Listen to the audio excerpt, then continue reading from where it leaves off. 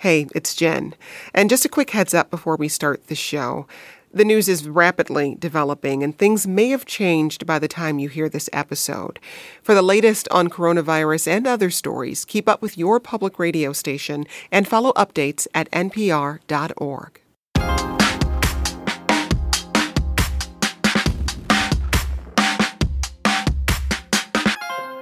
This is the 1A podcast. I'm NPR's Sarah McCammon, in for Jen White. Let's jump into the news roundup. My campaign for president, I made a commitment. That would provide student debt relief. And I'm honoring that commitment today. After years of debate, the White House has a plan for student debt relief.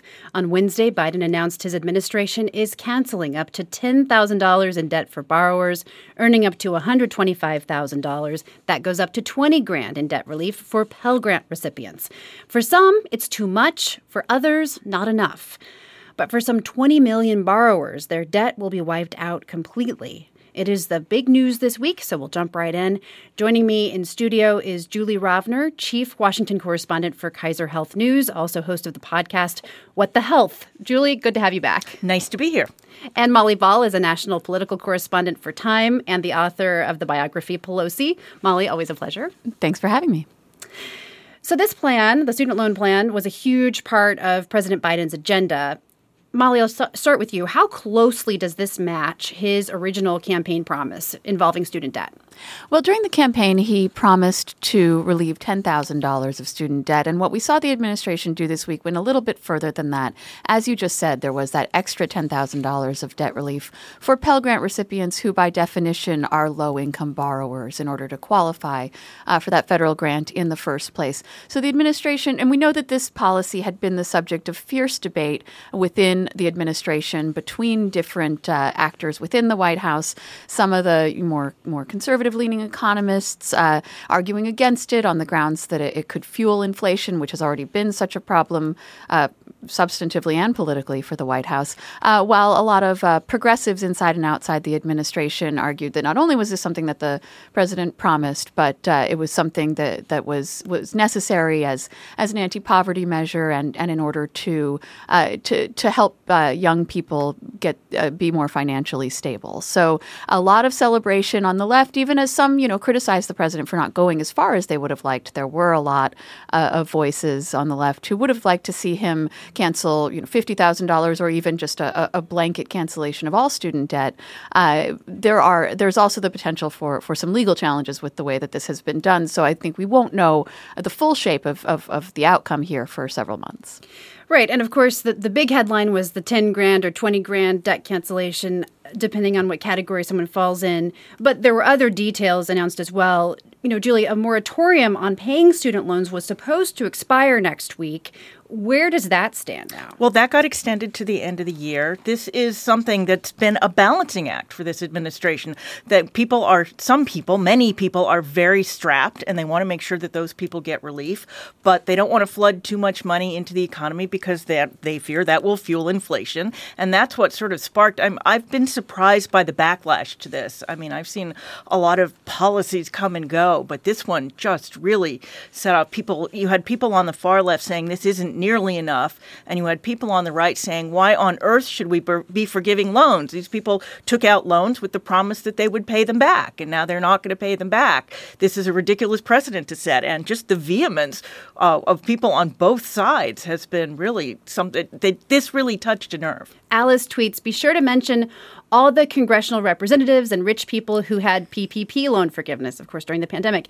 Then mention, she says, the subsidies given to multi-billion-dollar corporations. That can help put $10 or $20,000 in college loan forgiveness in perspective.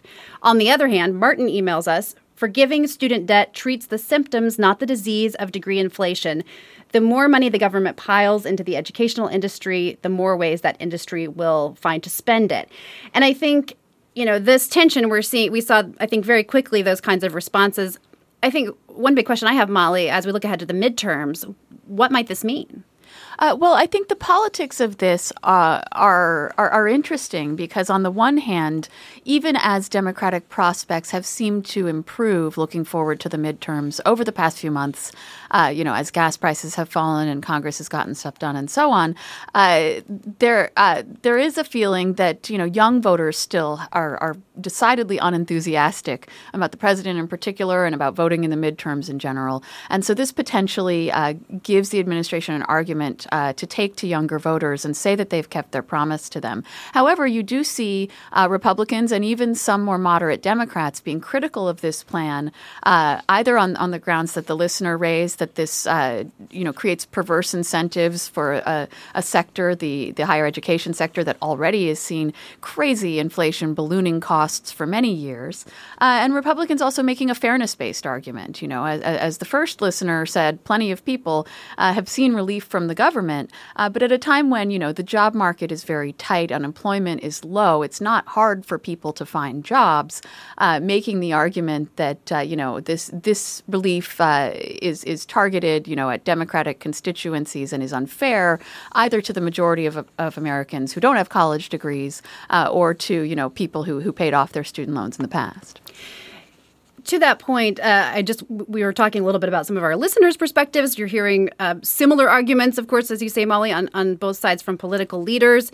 Democrats, both progressive and moderate, have long advocated for this relief. But Senate Minority Leader Mitch McConnell, Republican, of course, wrote in a statement, quote, "President Biden's student loan socialism is a slap in the face to every family who sacrificed to save for college, every graduate who paid their debt, and every American who chose a certain career path or volunteered to serve in our armed forces in order to avoid taking on debt." He called the policy astonishingly unfair. Meanwhile, Democratic Senator Elizabeth Warren of Massachusetts on MSNBC responded to the GOP's criticism that this forgiveness is elitist. Bring it on. $20,000 in student loan debt forgiveness goes to people who had Pell Grants.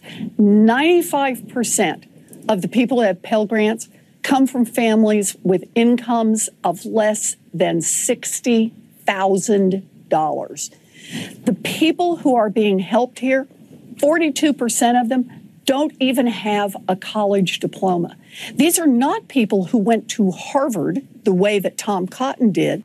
She's referring there, of course, to Republican Senator Tom Cotton of Arkansas. And I want to talk a little bit more about some of those details.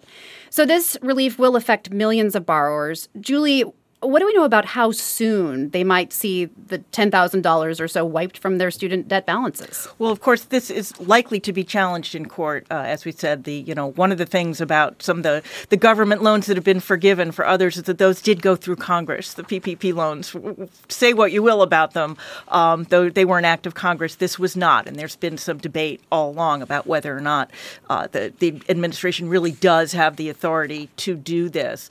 But we also know, and I think this has been sort of lost in this week's debate, about how much student debt really hinders the rest of the economy. That, young people and now middle-aged people who still have student debt are unable to buy houses. They feel forced to pursue higher paying jobs instead of maybe jobs that would help the public more, school teachers and social workers and things like that. And so, having all of this student debt has a perverse effect on society and the economy. And I think that's been sort of glossed over in the sort of outrage this week.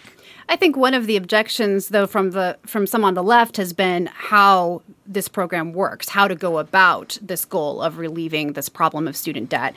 One listener asked, is the student loan forgiveness applicable to current students? I think the answer to that is I'm not sure what the answer to that is, but I think it gets to the question of, going forward, where does this policy go? I mean, Molly, do you have a sense of, is this just the beginning, or is this all there's going to be? I think that's the question a lot of current and future students are asking.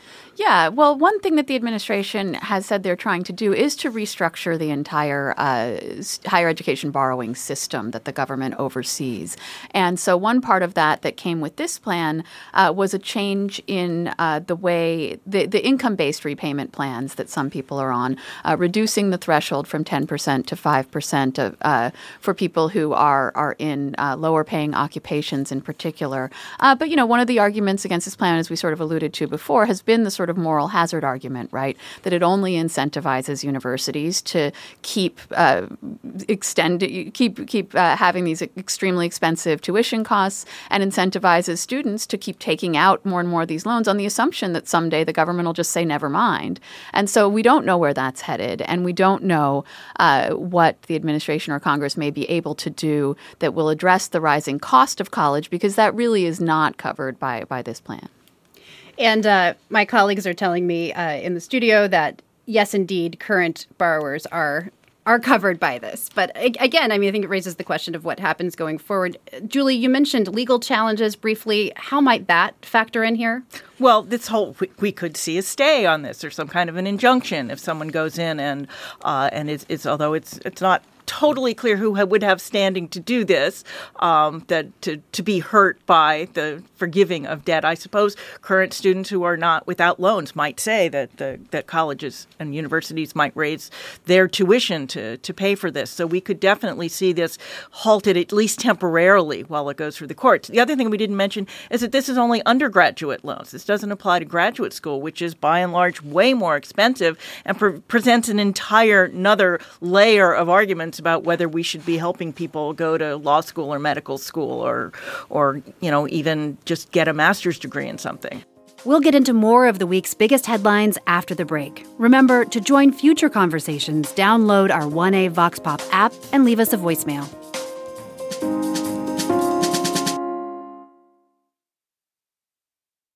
It's the News Roundup. We're rounding up some of the week's biggest headlines. Let's get back to the conversation.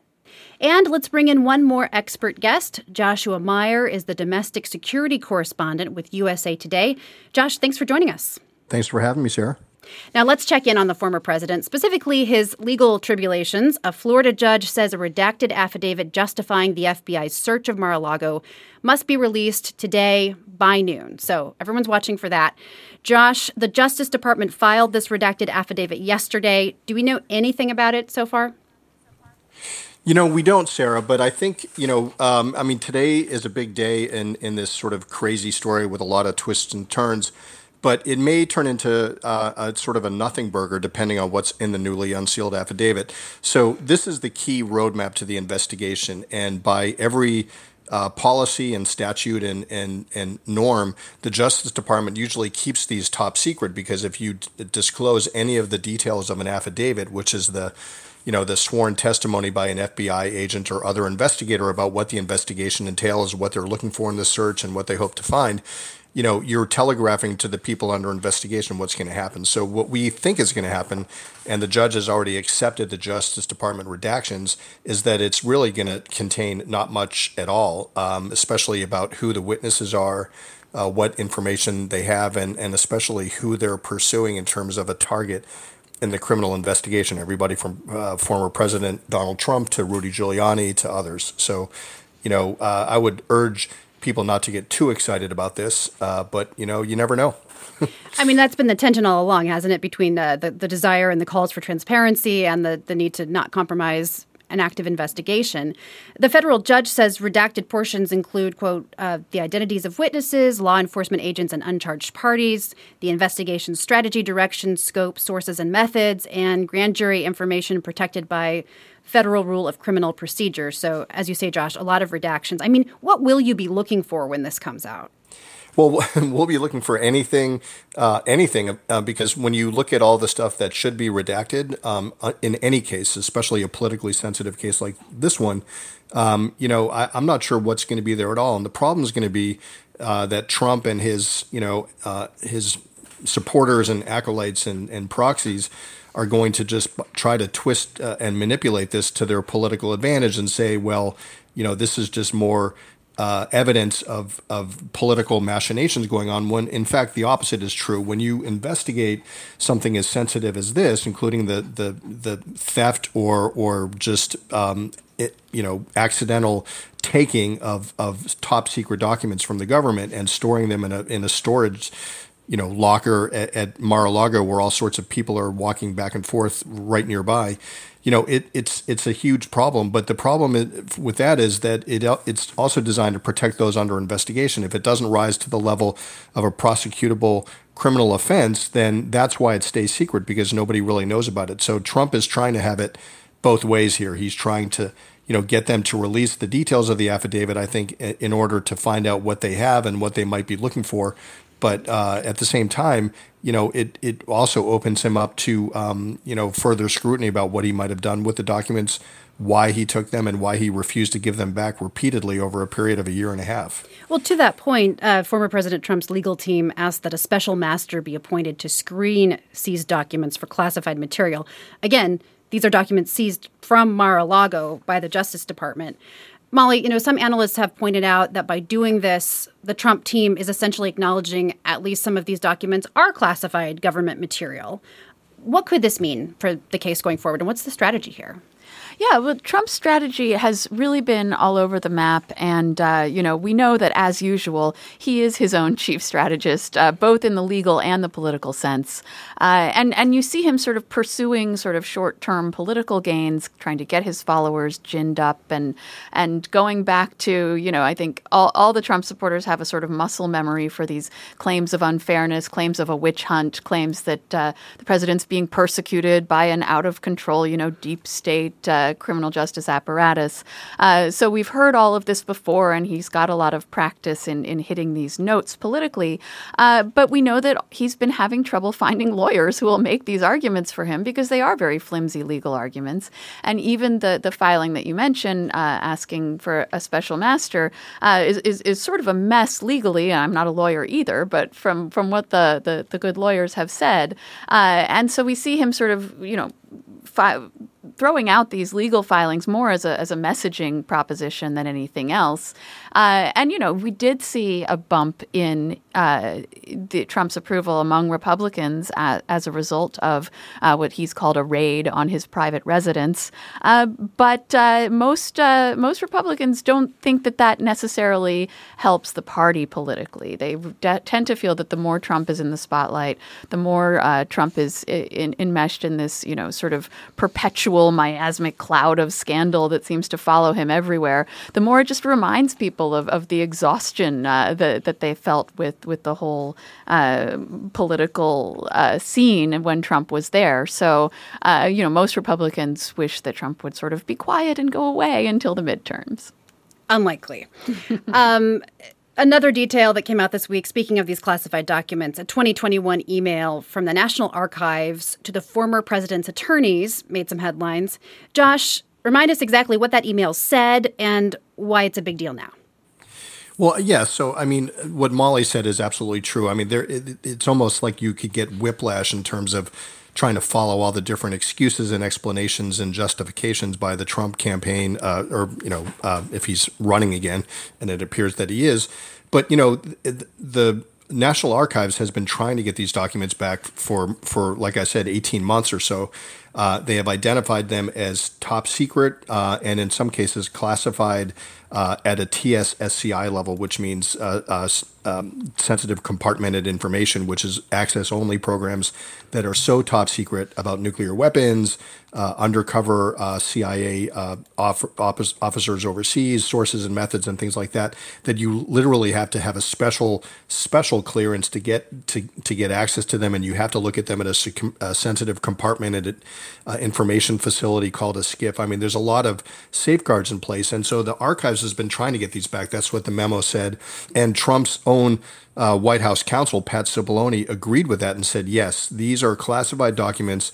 They need to be returned forthwith to the archives, which is basically a bunkered facility like Fort Knox for documents and memorabilia. We'll do what we can to do that. The problem is he was just the White House counsel. Trump, does what he wants and decided he wanted to keep the documents. And again, nobody's really sure why he's holding on to these so tightly. I spoke to a lot of people for some stories I've written about this recently, including people that ran the National Archives security programs. And they said clearly it's not just letters from Kim Jong-un that they're trying to get back. It's much more potentially serious things about nuclear programs, Russia, China, espionage. And, just to give you a sense of why there's this urgency, in 2019, there were two women who were suspected Chinese intelligence operatives who were arrested for trespassing at Mar-a-Lago. And there's a lot of suspicion among law enforcement that they were there to try to get access to documents or to just eavesdrop. And, this is when Trump, as president, was holding court in the restaurant and talking about missile strikes and what kind of military posture we have around the world. I mean, it's just a dreadful situation in terms of national security threats on every level. So the National Archives has been trying very, very diligently to get those documents back. Before we move on and talk about this week's primaries, Josh, I want to talk about one more memo from the past few years that we're learning more about. This one involves former Attorney General William Barr. Josh, what's going on there? Yeah, so that is a big deal. And, I don't think it's really gotten as much press attention, media attention as it should. And, essentially, Barr has been on this reputation rehabilitation offensive recently. I mean, he came out with a book about how he, was trying to fight back.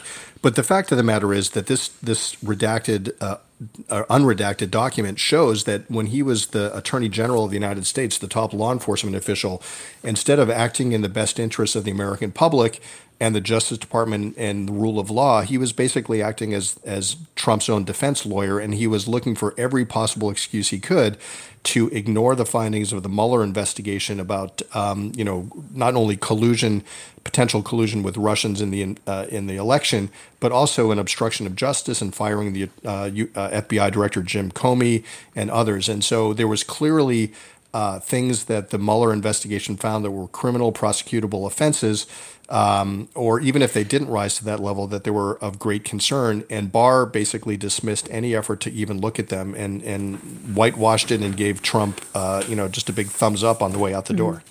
We're talking with Josh Meyer of USA Today, Julie Rovner of Kaiser Health News, and Times' Molly Ball. Before we move on, a quick correction to our student loan coverage from 1A listener Andrew, who says graduate loans do qualify for debt relief. He writes, debt forgiveness applies to all federally funded loans, graduate or undergraduate. It doesn't apply to private loans.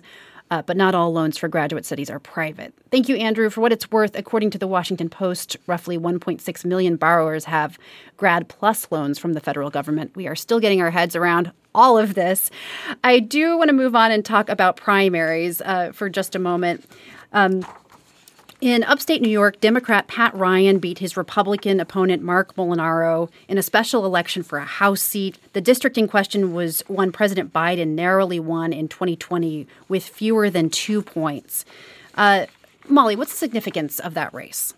Well, this is an election that Republicans were expected to win. I believe it got a little bit redder in redistricting, and you had two quite strong candidates, both county executives well-known to their constituencies, well-qualified, running good campaigns, well-funded campaigns. So you can't really say that there was sort of a lopsided effort in either direction. And in a year that has broadly been expected to be a strong year for Republicans, people would have expected the Republican candidate to win pretty easily. And instead, you had the Democratic candidate win, and on a message that was very heavy on abortion rights. And this is consistent with the trend that we have seen since the Supreme Court overturned Roe v. Wade, that you have stronger Democratic turnout, stronger voting for Democrats on the part of independents and perhaps even some Republicans. There's really been a shift in the political tide since then, and this is only the latest evidence of that. So you have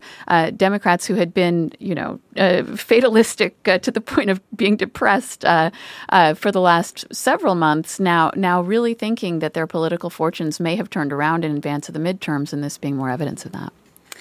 Moving on to Florida, former Florida Governor Charlie Crist will challenge incumbent Ron DeSantis in the state's governor's race, and he has what he thinks is a winning strategy.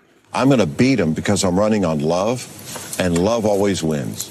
And if he wants to run on hate and culture wars and dividing people and making people hate each other, that's his turf. It's not mine. That was Representative Crist speaking on MSNBC on Wednesday. This is the second time in 8 years he's been nominated as the Democratic candidate for Florida's governor. Of course, he began his political career as a Republican before joining the Democrats about a decade ago. Julie, Does love win in 2022? What does Crist's nomination tell us? Well, one of the things I think Crist's nomination tells us is how far the Republican Party has moved in the last decade. I mean, Crist was not a real, one of those very moderate Republicans. He was a pretty strong Republican when he was governor of Florida. And now he seems to be a pretty strong Democrat. And you see Ron DeSantis, who wants to be the next Donald Trump, the incumbent governor, who obviously first has to win re-election. But, the Republicans as a party in general seem to have lurched pretty far to the right. And there's all these Republicans who are sort of searching for their party. Molly, do you think we'll see more of this? Some of these searching Republicans becoming Democrats, or what happens next year? Well, Florida is definitely a state that has trended red in the past several years. DeSantis won this election very narrowly 4 years ago by, I believe, only about 30,000 votes out of more than 8 million. But he's popular in Florida, and Crist is seen as a relatively weak candidate, I would say, particularly against, DeSantis is widely seen as a potential national candidate, someone very popular among Republicans nationally, in part because of these fights he's picked. He's seen as a fighter, a real sort of pugilistic culture warrior, and a lot of Republicans like that. He came into office, obviously, as a strong supporter of President Trump, although that's become a little bit of an undercurrent of rivalry in that relationship. But, Crist being a retread, being a former Republican, it may be difficult and the Florida Democratic Party has a long history of dysfunction and bumbling, and DeSantis has more than $100 million in the bank. So it's going to be an uphill battle, I think, for Democrats in Florida, even if the political winds have tilted in their direction. And Julie, Florida has been a battleground for some of the nation's most hot-button issues, including COVID-19 policy, transgender health care. DeSantis has been right in the middle of those. And as we've mentioned, is a likely contender for the 2024 presidential election. What are the stakes here beyond Florida? I mean, it really is a test of where, obviously, as Molly says, every contest like this is local and depends on, the situation on the ground, how much money each candidate has, where the voters are. But in general, Ron DeSantis has been sort of the poster child. Florida rather famously has this "Don't Say Gay" law for its schools. There's a 15-week ban on abortion. Florida has always been one of the few states in the South where abortion was fairly widely available, and their efforts to roll that back even further. So DeSantis is really trying to make Florida, I think, more like the rest of the South and less like Florida. And I think this will be a test of whether or not that's going to happen. And quickly, Molly, how much does this say about where the GOP might be going? Is DeSantis the future, or is there some other future? Well, that's what we're going to find out in the 2024 presidential race. But we do see that race already coming into focus with various Republican contenders starting to tour the country, starting to seek people out, particularly in Iowa and New Hampshire. So, as soon as those polls close for the midterms, that race is going to be underway. I'm Sarah McCammon. We will hear more from you and from our guests in just a moment.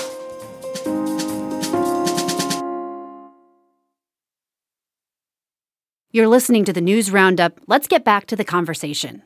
On Wednesday, the Uvalde, Texas School District fired Police Chief Pete Arredondo.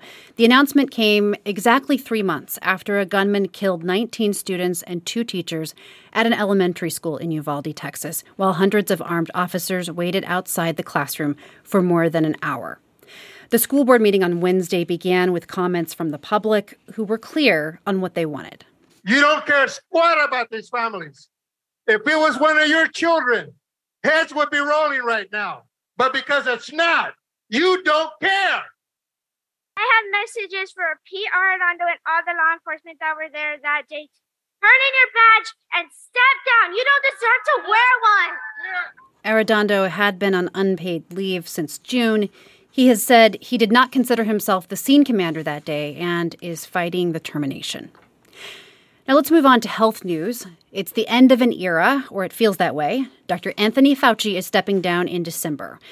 Dr. Fauci was, of course, the face of the Biden administration's coronavirus response and has led the National Institute of Allergy and Infectious Diseases since 1984. He spoke with NPR's Mary Louise Kelly on Tuesday.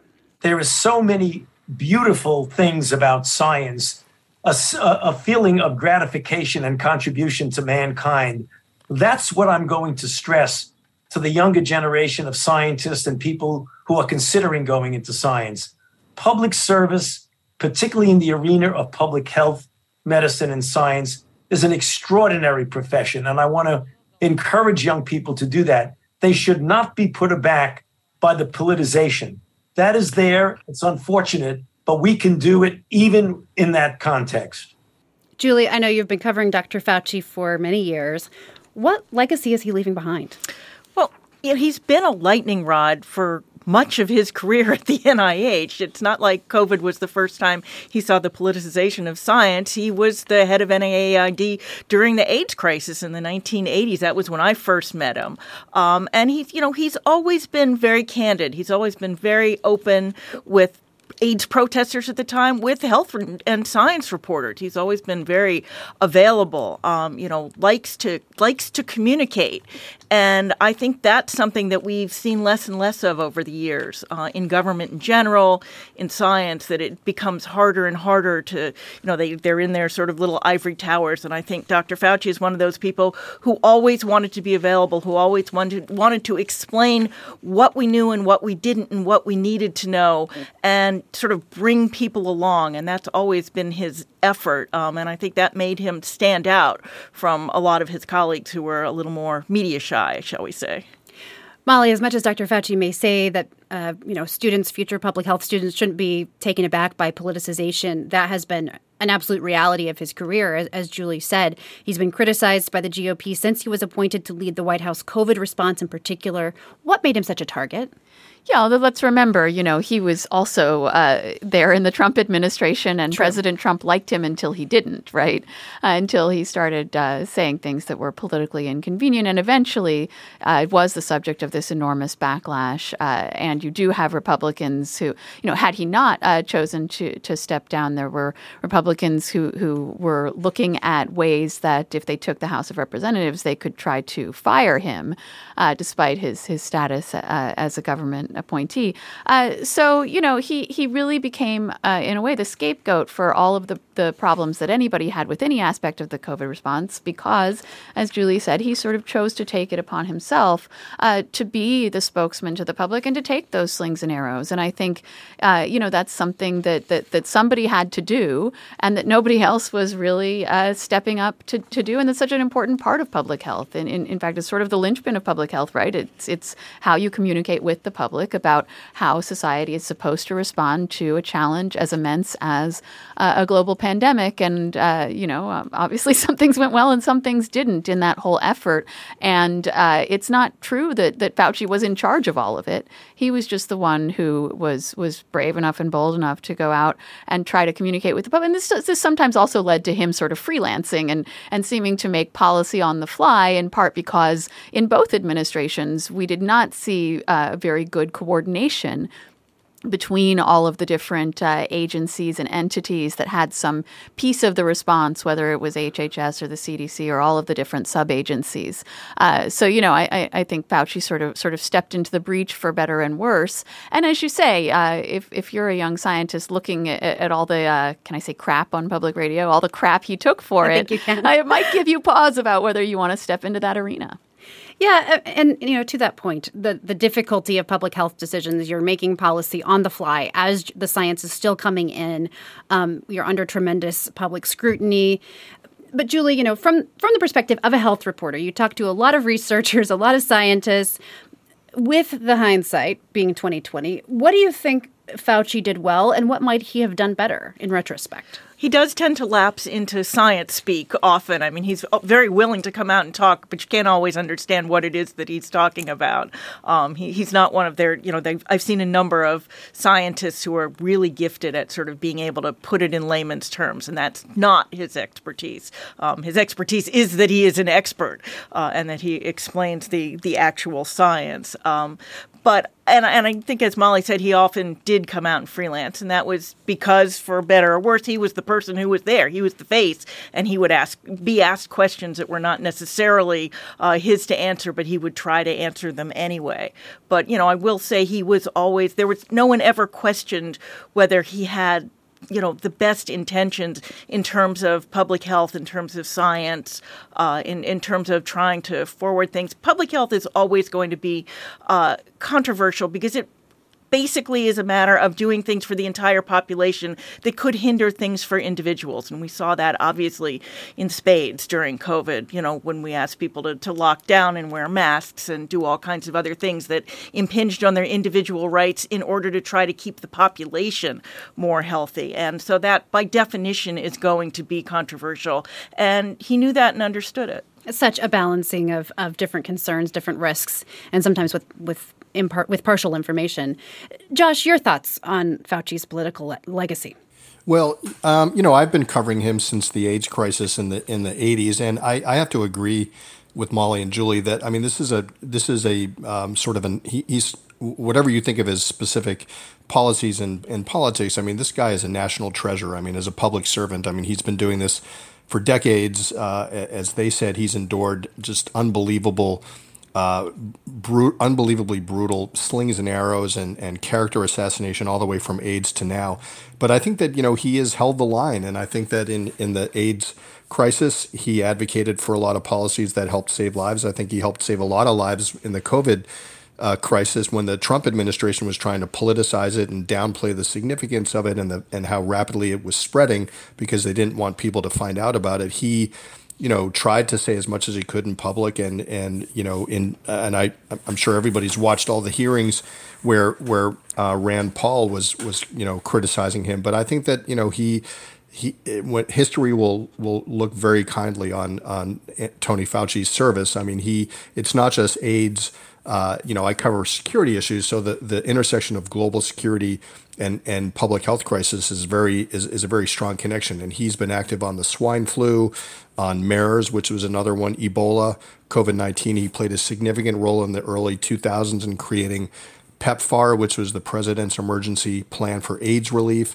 And for me as a security reporter, he was especially instrumental in driving development of biodefense drugs and vaccines following the 9/11 terrorist attacks. Remember when everybody was freaked out about that and we had the anthrax attacks and everything? He was instrumental in trying to figure out how to respond to those.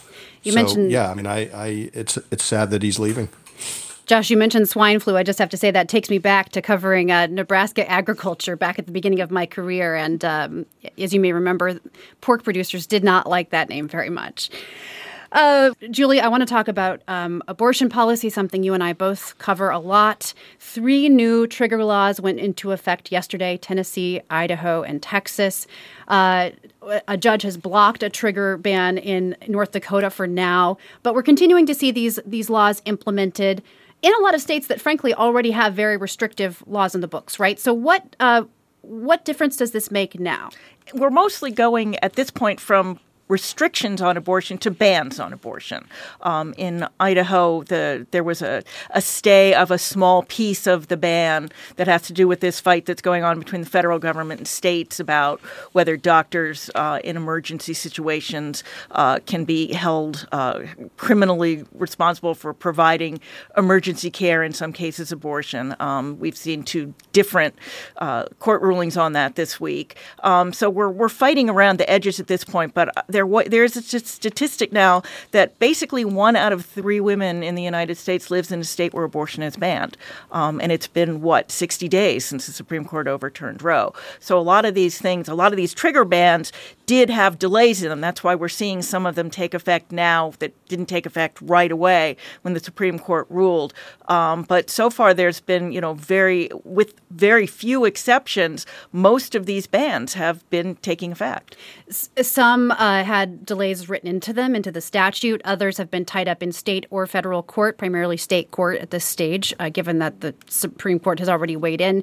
But you alluded to that challenge from the Biden administration to the Idaho state law. This is of course, under a federal labor law that provides protections for medical emergencies, essentially. I think it's safe to say that the two rulings we've had on that have been very limited. I think a lot of abortion rights advocates were hoping for a broader interpretation of that federal law and its protections. But we're not seeing judges willing to throw out these state laws by any stretch of the means. Molly, what's your sense of how the Biden administration has been responding to this challenge of all of these laws taking effect on their watch, and some of the criticism from Democrats that they're not doing enough? Yeah, not just that they are not doing enough, but that they really didn't see this coming when they certainly could have, and many people did. And people in the reproductive rights space certainly have been expecting this for years, and certainly since the naming of Amy Coney Barrett to the court, and even more certainly since the decision was leaked back in May. And yet, once the decision actually came down, the administration seemed to be caught flat-footed, did not have a set of potential executive actions prepared that a lot of progressives were calling on them to pursue, did not have a legal strategy prepared, and we now see them coming out and intervening, the Department of Justice intervening in some of these court cases, but it really was not clear at the time the decision dropped. And I think in the big picture, what we're seeing is just that when the Supreme Court overturned Roe v. Wade, they created a lot of unanswered questions. Legally and logistically, by definition, these trigger laws were all passed at a time when Roe v. Wade was still the law of the land. And the idea was they were preparation for a time when it wouldn't be. But that means that the implementation raises a lot of questions, particularly in the states where the trigger law does not have a gestational limit. So courts are going to have to answer those questions. Legislatures are going to answer those questions. Medical providers are going to have to answer those questions. And it just means that we're going to see ongoing fallout on this question for months and probably years. And then the other question, of course, which we were talking about earlier, is just how voters will respond as these what were once sort of theoretical laws are now reality, right? Yes, and that has been pretty unambiguous. I think when the decision came down, there was a feeling, some Republicans even thought maybe this is good for us because it energizes our base of pro-life voters. But ever since that referendum in Kansas that was so lopsided, a referendum that the pro-life side really thought they had a chance to win, and instead the pro-choice side won by 20 points in a solidly red state. And across the country, as in that special election in New York that we were talking about earlier, we've seen Democrats win elections where abortion was an issue. I think particularly in state-level races, gubernatorial, state legislative races, you're going to see this continue to be an issue. And because of all the uncertainties, you're going to continue to see cases in the news. Cases, where a judge has prohibited a young rape victim from getting an abortion and so on. There's no escaping this issue, and it does seem to be mitigating in favor of the Democrats electorally. Moving on to the climate, much of the American Southwest continues to suffer from a severe drought. The lack of rainfall is drying up riverbeds. And this week, that led to a new discovery. These are awesome tracks. And these are normally underwater, so you don't usually get to see these. There's tons of them. He's talking about dinosaur tracks discovered in Texas at Dinosaur Valley State Park, about 60 miles from Fort Worth. The tracks are 113 million years old. That is a hard number to get my head around. And, I hate to say it, but it feels very 2022 that this almost kind of fun story is the result of really a bad news story, which is this is from extreme weather. Julie, just how bad is the drought in Texas? Well, of course, we saw, you talked about Fort Worth. The drought is so bad that when they finally got a lot of rain, it was so much rain that it ended up flooding. I mean, that's basically where we are. We are at extremes. We've seen, the two major reservoirs, obviously, in the West are down. I believe it's 40%. They're way down. We're seeing this in Europe, too. That's not just a United States thing. I think there were some sunken Nazi ships that were surfaced this week due to a drought in Italy. So this is something, these are, there was a story that we've seen, 5,000-year weather events in the last year. So things that we said were not going to happen for 30 or 40 years are happening in 2022. And just with the extremes, like the opposites, it's creating real whiplash for people. Hard to plan around something like that. Julie Rovner is the chief Washington correspondent for Kaiser Health News. Molly Ball is a national political correspondent for Time. And Joshua Meyer is the domestic security correspondent with USA Today. Thanks so much to all of you for joining us. 1A's audio engineer and sound designer is Mike Kidd. Eileen Humphreys is the producer and editor of 1A On Demand. Paige Osborne is our managing producer and the editor of today's show. You're listening to the News Roundup. We'll discuss the week's biggest headlines from around the world in just a moment. This is 1A.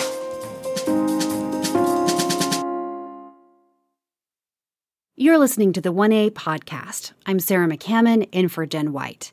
And it's the international edition of the News Roundup. And joining us this week, Emily Tamkin, senior editor U.S. for The New Statesman. Her forthcoming book is called Bad Jews, A History of American Jewish Politics and Identities. Emily, welcome back. Thanks for having me. Also, Vivian Salama, national security correspondent for The Wall Street Journal. Vivian, thanks for joining us. Thanks for having me. And Amy McKinnon, national security reporter with Foreign Policy. Amy, good to have you back. Happy to be here. So let's start in Ukraine with President Volodymyr Zelensky. He warned of a particularly cruel Russian attack on Wednesday, Ukraine's 31st Independence Day, and it happened in the small town of Chaplin in eastern Ukraine. Zelensky says, quote, "Chaplin is our pain today. As of now, there are 22 dead. 5 of them were burnt in the car. An 11-year-old died. A Russian missile destroyed his house. Search and rescue operations at the railway station will continue. We will definitely make the occupiers pay for everything they have done. We will without any doubt evict the invaders from our land. No trace of this evil will remain in our free Ukraine. Let's make our way to victory. There will be victory." Unquote. The death toll is now 25 people. Dozens more are wounded. Emily, I want to start with you. Wednesday was 6 months since Russia started this, quote, special military operation, as they've called it, with hopes of taking over the capital, Kyiv. That didn't happen, but thousands of civilians have been killed, 12 million people displaced. That's a third of the population. What can Ukrainians expect in the next 6 months? I think what we've seen is that, Russia and I think many countries, many leaders expected this to be over in a matter of days. It has since been 6 months, and that's in part because of foreign aid, but it's in part because Ukrainians do not want to live under Russian occupation. I think it's really important to note, as Russia, attacks civilians and as it continues to wage this war, that this war could end tomorrow if Russia decided that it should. Ukraine cannot make that same decision. And so I think what Ukrainians are expecting is many months more of war and of cruel attacks, because I don't know that they feel that they have any other choice. Emily, there's the immediate threat of a disaster at the Zaporizhzhia nuclear power plant. The IAEA, the International Atomic Energy Agency, says it's in talks to get access to the site, which is controlled by the Russian military right now. Do you think Putin is likely to back down there?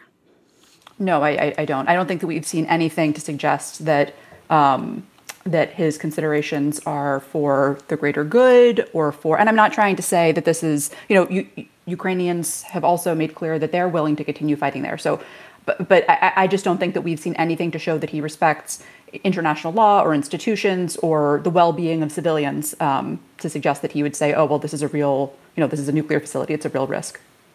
And Vivian, the U.S. announced $3 billion of new military aid to Ukraine this week. Your colleagues at the Journal also reported the U.S. will name this military support mission and put a 2- or 3-star general in charge of it.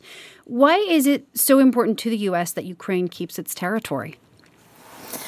Well, for a number of reasons. Obviously, any kind of a Russian invasion into Ukraine threatens not only European security, but global security. It is threatening the world order that the United States and its allies have come to advocate for so much. And it's very clear that without the support of the U.S. and its allies in this war, the Ukrainians may not have been able to hold what territory they have been able to hold up until now. And so the aid that was given to by the U.S. this week to mark the 6-month anniversary of the war, it's a little bit different than the presidential drawdowns that we've seen in some of the other packages. This was a Ukraine Security Assistance Initiative, which essentially uses funds appropriated by Congress to finance America's defense industry to scale up arms production. And so this is an obvious indication that the U.S. sees this as its own, within its own interest to supply Ukrainian forces with the weapons that they need. And it's important to note that those needs are evolving with every passing day of this war. I just got back from my latest trip to Ukraine. I've spent several months there this year. And every time I go, the reality on the battleground is so different.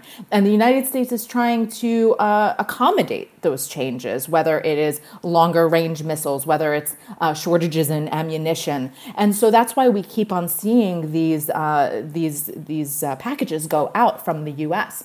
But whether or not the U.S. can sustain it is going to be the question. So far in Washington, the sense is, on a bipartisan basis, that it is within U.S. interest to keep Ukraine secure, because you secure Ukraine, an independent Ukraine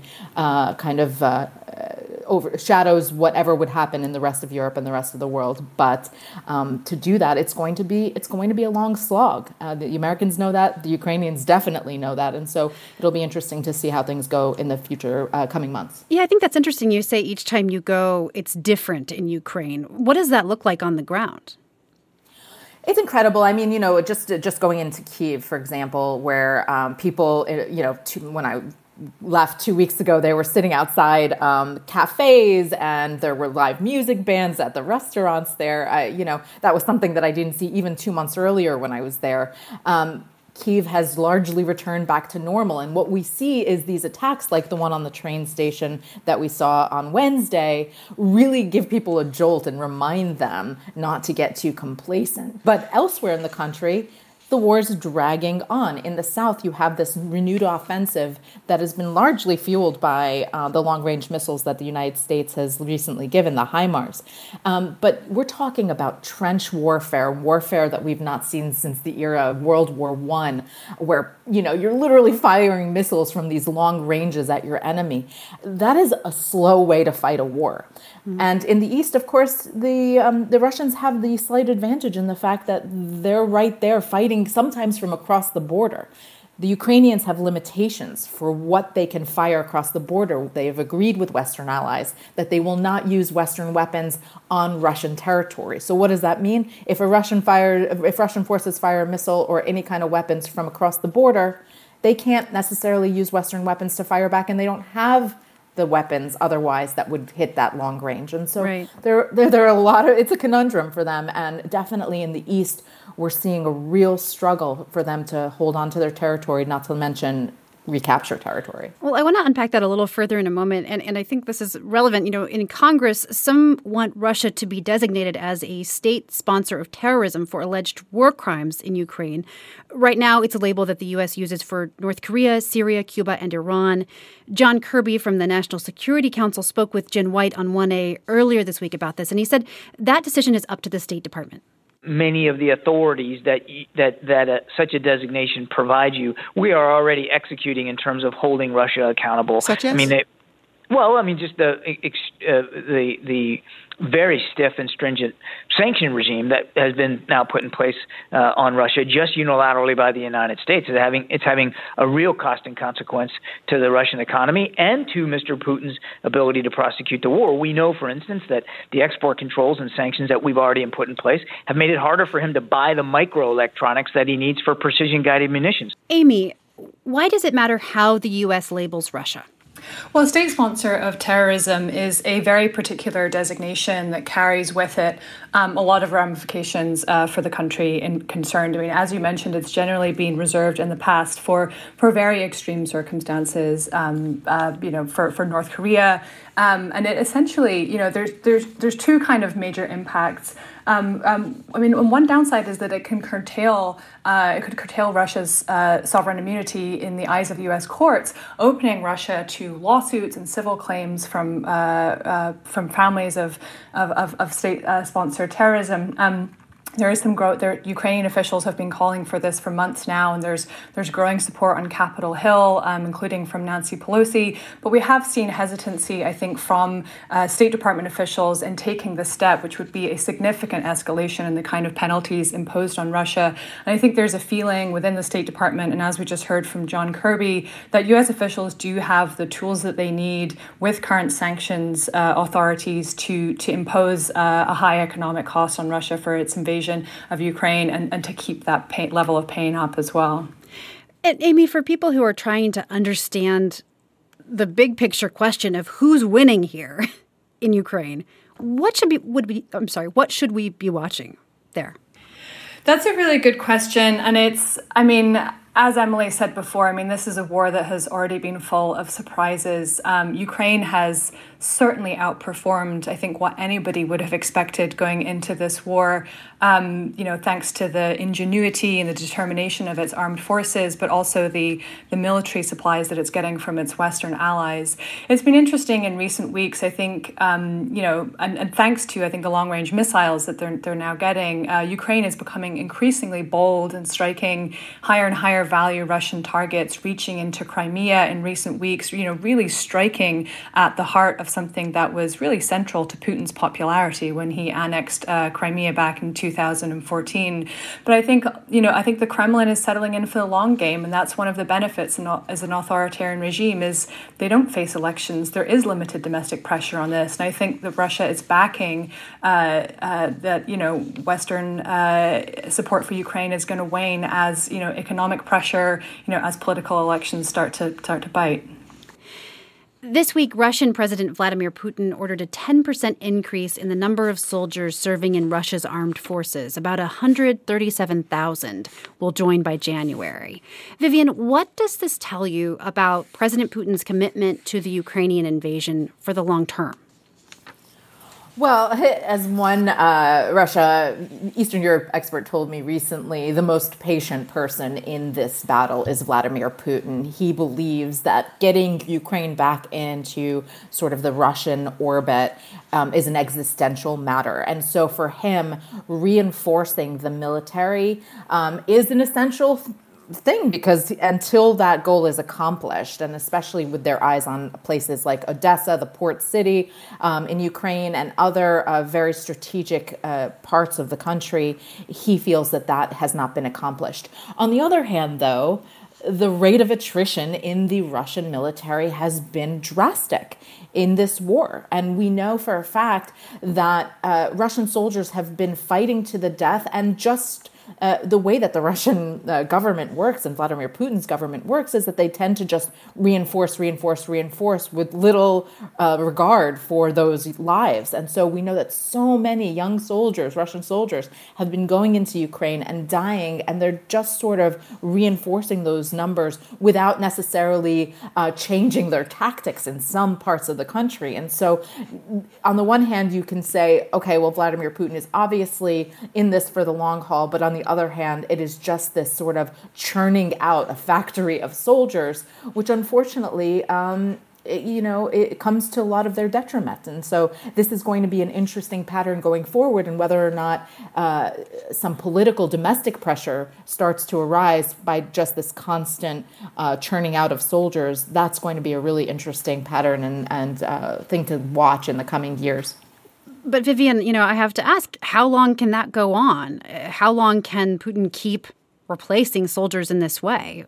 And are there going to be, is conscription going to be part of the picture? There's always that possibility. And Vladimir Putin has so already all Russian men aged 18 to 27 must serve 1 year in the military, but there's this, they can only avoid for health reasons or things like that. But there is this sense that Vladimir Putin would like to make military service sort of a more longer term thing that could, support the stability and the existence of Russia, to expand Russian territory in a way that he sees as necessary. And so there is absolutely no telling how far he would go. Obviously, we've seen that he's willing to go to drastic lengths just to accomplish these goals that he has about expanding Russian territory.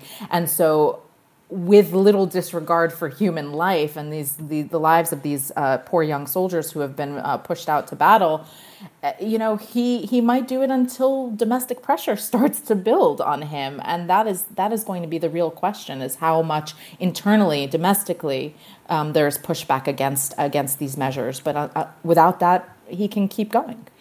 Now, this expansion of the Russian military comes after the murder of the propagandist Daria Dugina, who was killed in a car bombing.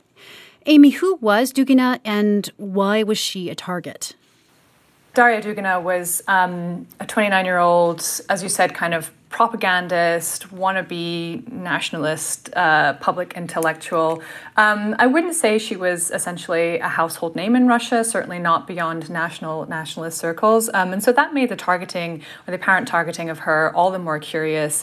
There's been a lot of speculation that the real target may have actually been her father, who is a bit more of a prominent figure, Alexander Dugin. And he himself, in many ways, Daria was a chip off the old block. He is also this kind of ultranationalist philosopher. He has been described by some as Putin's Rasputin, although many longtime Russia watchers say that his influence over Putin has been overstated. But both Daria Dugina and her father have been sanctioned by the UK and the US for their role in disseminating disinformation and falsehoods about the war in Ukraine.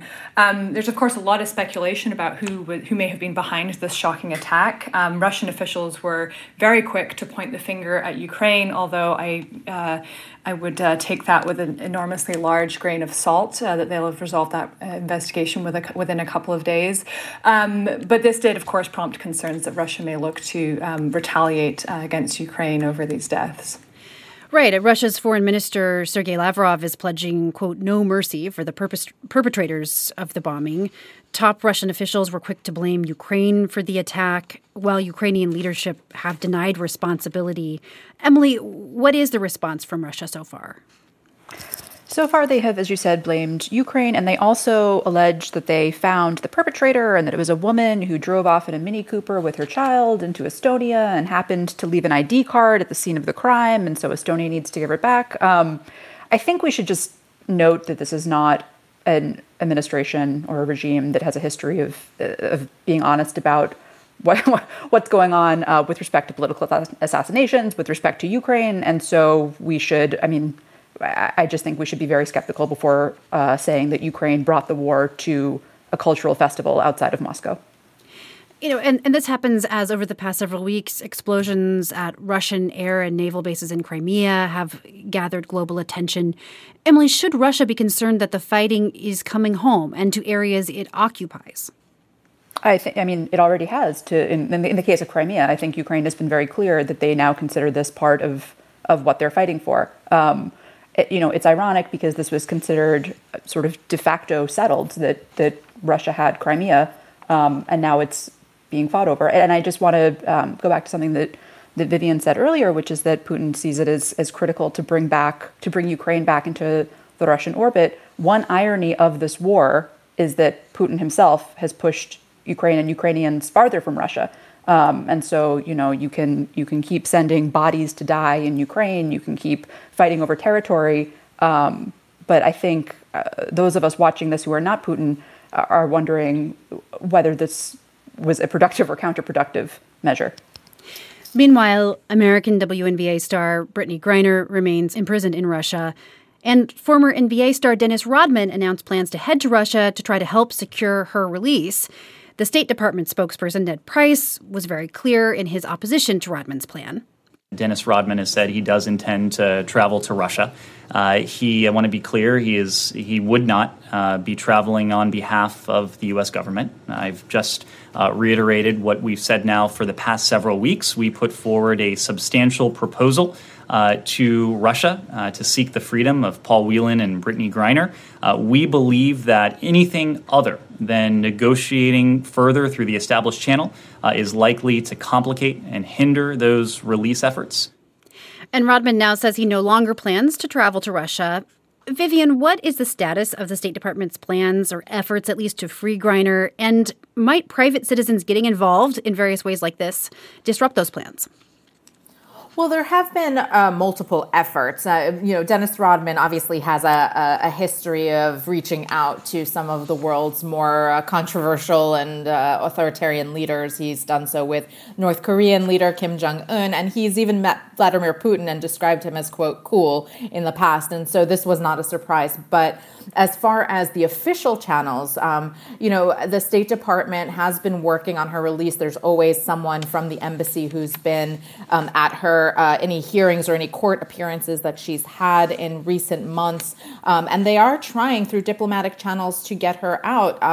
They do believe there is some sense that perhaps because of the fact that she's now been sentenced, the Russian government has in some ways been able to send a message to Washington of what it wants, that it's taking this matter very seriously. And now that is done, the political pressure sort of has moved on, and there might be an opportunity for some sort of prisoner swap. I want to also mention there have been efforts by former New Mexico Governor Richardson to get her out, and he and his team of hostage negotiators have been back and forth trying to negotiate some sort of a prisoner swap or at least her release. She is probably the most high-profile American detainee that we've seen in Russia in recent years. And so there is immense pressure on Moscow right now to take some action and to let her out. But particularly because the U.S. asserts the fact that she's been held as a hostage unjustly. But whether or not the current war in Ukraine and just the building global pressure against Russia will make them use her as a bargaining chip, that remains to be seen. But so far, it does seem to be the case. Let's shift now to Pakistan. The country's former Prime Minister Imran Khan appeared in court in Islamabad on Thursday after being charged under the country's Anti-Terrorism Act. It's part of the ongoing concern among Pakistan's rulers about the superstar power Khan continues to wield. He was removed from office back in April. So, Amy, big picture, just remind us, if you would, who Imran Khan is and why was he in court this week? So Imran Khan, famous to many, of course, as a famous cricketer, but he was also Prime Minister of Pakistan from 2018 until earlier this year, where he lost power in a vote of no confidence. It's important to know that, whilst he's being charged under the country's anti-terrorism laws, which sounds very dramatic, what he's actually being charged with is essentially what you might consider kind of incitement of violence or threats of violence after he vowed to take action against police officials and a magistrate in a speech on Sunday. But critics, of course, have said that they see this as an attempt by the government to keep Imran Khan from the political scene ahead of general elections that are set to take place later this year. I mean, Khan, is in some ways a bit of a kind of a Trumpian figure in that whilst he's no longer in power, he's still immensely popular and has this very loyal base, which he has, the ability to rally. And I think there's very real concern.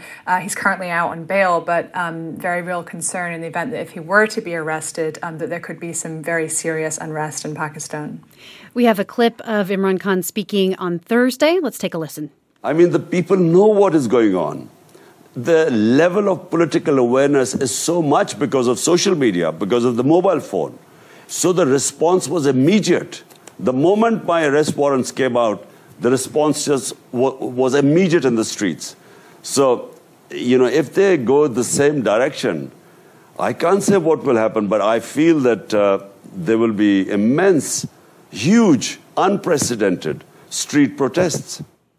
Vivian, Protests are not unusual in Pakistan, right? But the crowds turning out for Khan are very large.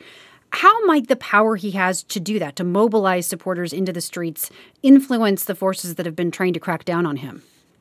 Well, those crowds are the very dilemma that is facing the military-backed establishment in Pakistan right now. And the concern by some is that the more they seek to boost Imran Khan from politics, the greater his street cred, if you will, becomes because of those devoted followers who have been pouring into the streets.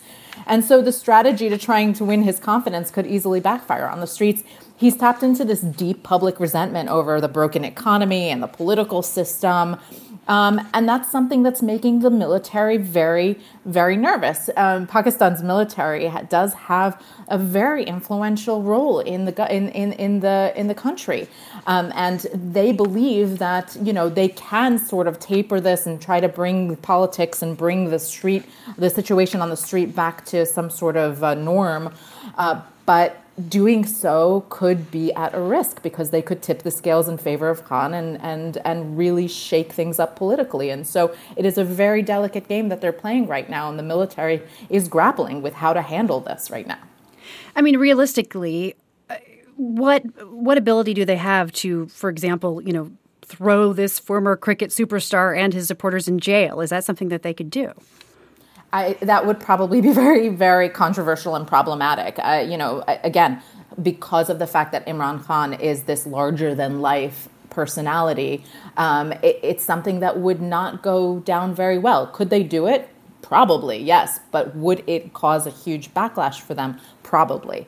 And so this is the game that they're now toying with, trying to figure out what the right approach is here. And it's also important to note, by the way, that Imran Khan has his own allies within the military as well. And so whether or not he's able to wield those allies in his favor will be something interesting to see play out in the coming weeks. And Amy, what about the view from the U.S.? Is the potential for unrest a concern for the State Department, given the billions of dollars it sends in aid to Pakistan? Of course. I mean, mass street unrest anywhere in the world is always of deep concern to the State Department, both for the security of U.S. citizens in the country, the stability of the country itself and U.S. investments there. But I think, one of the major concerns about this is that Imran Khan has begun spreading what are effectively conspiracy theories about the United States, accusing them without any proof of conspiring with the Prime Minister, Sharif, who is seen as being closer to the leaders of Europe and America. It's worth mentioning that during his tenure as Prime Minister, Khan shifted Pakistan as closer to Russia and to China, kind of unbalancing some of those relationships that the country, those long-standing relationships that the country has had. So I think the U.S. will be watching this very closely to see, what impact this has on the U.S. reputation, if there's continued conspiracy theories, and, in the event that Khan ever did return to power, what that would mean for the country's relationships with other great powers in the world. This week, NASA released sound from the black hole at the center of the Perseus galaxy cluster.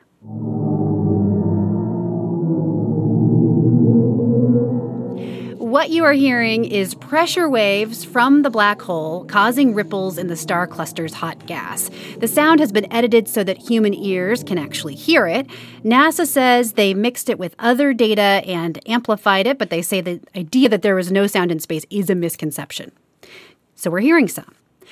Also this week, the U.S. says it bombed Iran-backed groups in Syria. That's in retaliation for U.S. troops being targeted. Amy, what is the U.S. military doing in Syria, first of all, and who's attacking them? The U.S. conducted a series of airstrikes this week against militants tied to Iran's Revolutionary Guard Corps in Syria. And as you mentioned, this came as retaliation to rocket attacks by these militant groups on coalition bases in Syria, which left, I think, at least 3 U.S. troops injured. And these rally of attacks between these militias and retaliations from the U.S. comes as efforts are underway to salvage the Iran nuclear deal. Both Iran and now the U.S. this week have sent their responses to the proposed proposed final text brokered by the European Union. And there's still a lot that remains to be seen on whether these inputs can be reconciled. But I think what these airstrikes this week demonstrate is that the Biden administration is making it pretty clear that, they're not going to stand by whilst U.S. personnel are put in danger, regardless of this very intensive, high-stakes diplomacy going on around the nuclear deal. The Syrian civil war started more than 10 years ago in 2011. The UN says more than 350,000 people have been killed since then. Vivian, which countries are involved and why? Oh, my goodness. It's changed over the years, but the United States has definitely maintained several hundred troops on the ground there, partially to support U.S. allied forces there, Arab and Kurdish forces in the north. But Russia has definitely played a significant role in supporting the Assad regime in Syria, and that has often come with a great deal of conflict with the U.S. in terms of just opposing interests. And this has been something that has been a continued issue, even with the current situation in dealing with the Russians, is that the United States keeps on saying that the reason they don't want to kind of slam the door on Russia is because there are other areas of cooperation, Syria being primary among them. And then, of course, as we've been saying, Iran has significant interests. The Assad regime has long been, and Bashar al-Assad in particular, has long been an ally to Tehran. And so the Iranians have been supporting any efforts to keep him in power. And obviously that's been very successful for a long time. No one thought that Bashar al-Assad would be sticking around. And now the Arab League is considering whether or not to readmit Syria into the Arab League. So, he has obviously survived the worst as far as any kind of political isolation. And then that's just the small number. Then there's the non-state actors that we could list for, the next week in terms of ISIS and Al-Qaeda and those groups. So it has honestly been one of those situations where at some points in this conflict, and I used to be a Baghdad bureau chief for the AP and covered Syria as well. We lost track of the number of countries that had interest in Syria. And the problem was that every one of them were pulling the country in a different direction. And so that is why we still see this fighting continuing a decade later.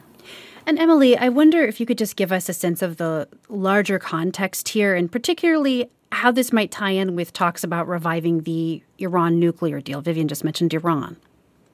Right. So after about 18 months, a year and a half, 17 months, the U.S. and Iran and the EU, which is acting as a sort of go-between, they're inching closer to reviving the Iran nuclear deal, which, as your listeners I'm sure know, came together at the end of the Obama years. And then Trump pulled out in 2018. The U.S. now says, well, Iran is in violation of the deal. Iran says, well, you left the deal.